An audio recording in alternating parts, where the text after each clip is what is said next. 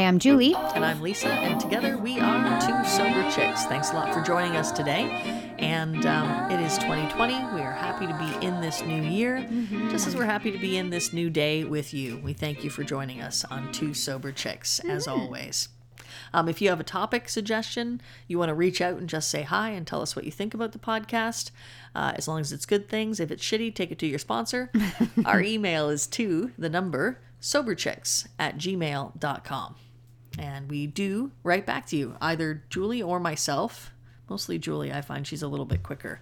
But yeah, we'd love to hear from you. So we wanted to talk a little bit about whether or not to take medication.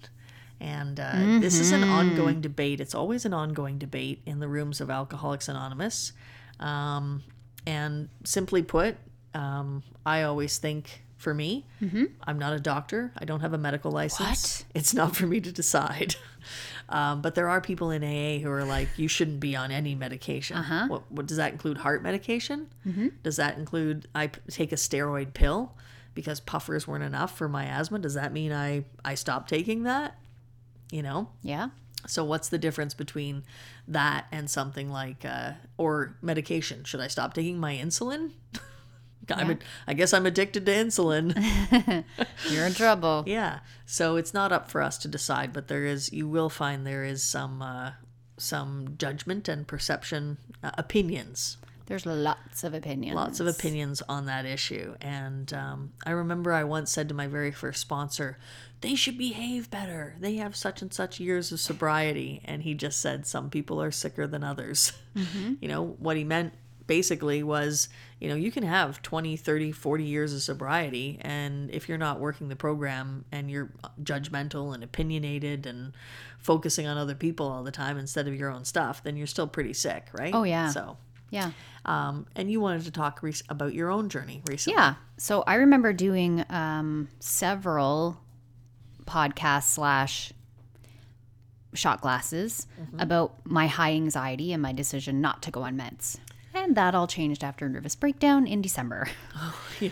I think it's important when we look at meds to see what the motivation is. For me, I finally decided to go on meds because I'm working my program. I have a sponsor. I have sponsees. I'm in service. I work out. I have a therapist. I go to church. I did limbic system retraining.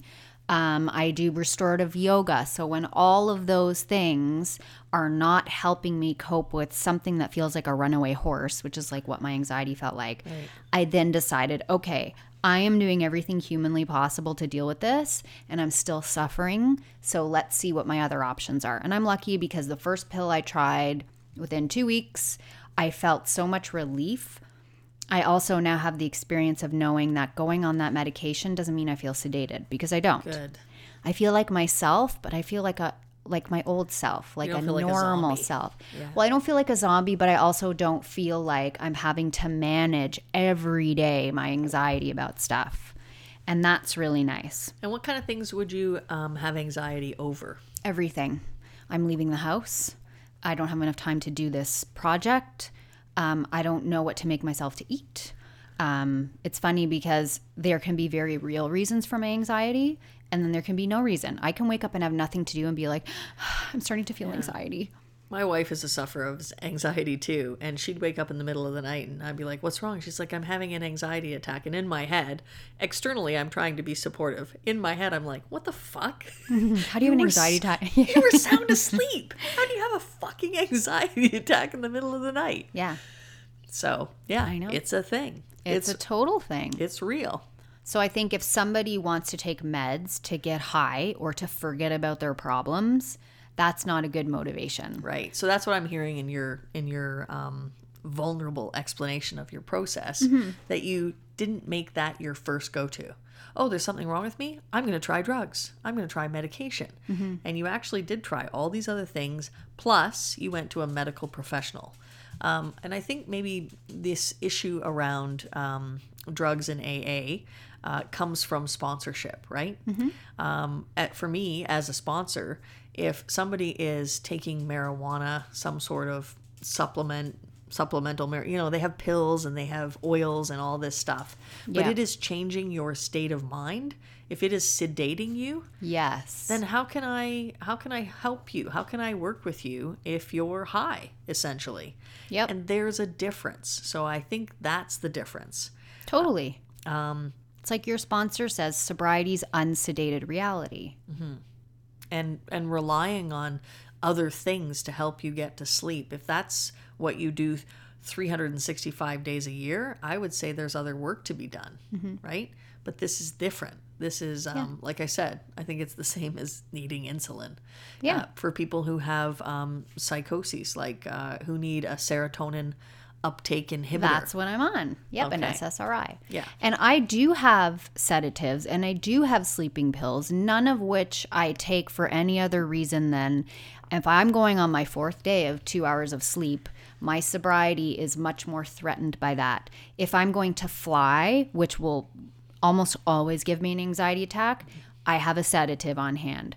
And my decision to go on meds never came from me. It came from my therapist. And then I was like, my therapist said this. And I told a couple of close friends and they were like, you might want to try that. Because she said to me, life shouldn't be this hard to manage.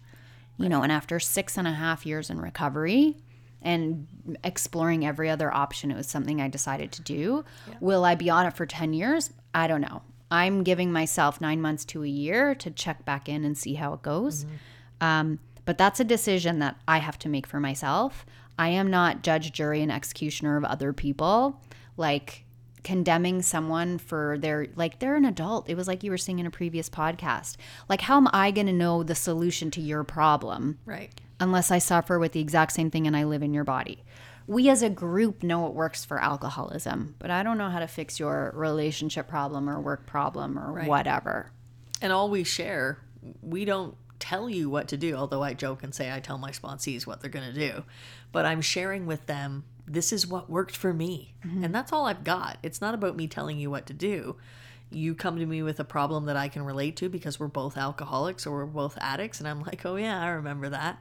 Like I was talking to this guy the other day and he struggles with wondering if he is or if he isn't an alcoholic, and then he's telling me about his thought patterns, right? And It's always the way to tell. why he used alcohol, why he used drugs to quiet that insanity and this constant questioning and all the thoughts that are going on in his head and the control issues that and I started to laugh and I said, oh my God, I'm so sorry. I'm not laughing at you. I'm laughing because I'm having remember whens. Everything you're telling me. So a brief synopsis was his partner had asked for space and he went out and bought an airplane ticket and said, come visit me. What? So listening is your problem. Where did you not hear that? Like, how is that giving someone space? I said, let me give you an example. I was dating this girl. I thought it was amazing. I thought she was the one. Everything was going to turn out. We were going to have many babies and live happily ever after. We went on a motorcycle trip together. I dropped the motorcycle. I broke some ribs. I ended up having to be holed up at her place because I couldn't make it home. For a few days. She probably was sick of me, had enough. I eventually taped up, went home. She called me and said, I think we need to take a break. This is moving way too fast. I don't know if I want to be with you. And I'm like, okay, take all the time you need. I immediately phone a florist and start sending her a dozen roses a day. Oh my God. Again, I had a listening Overkill. problem. I had a control problem. I didn't care about what she needed or wanted or asked for. It was, how can I get what I want?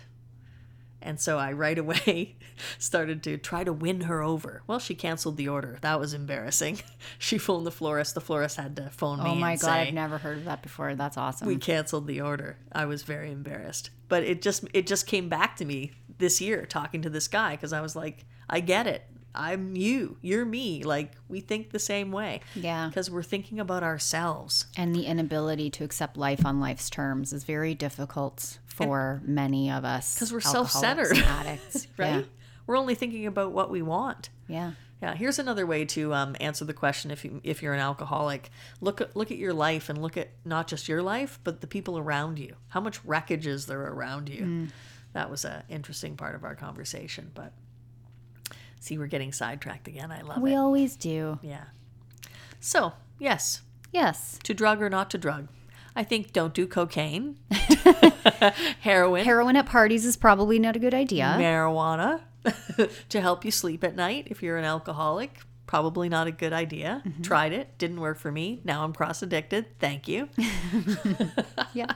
We, for other countries that are listening in, we just legalized marijuana up here in Canada. And we now have edibles. I don't even know if they're actually legal yet, but everyone I know is on edibles. Everyone.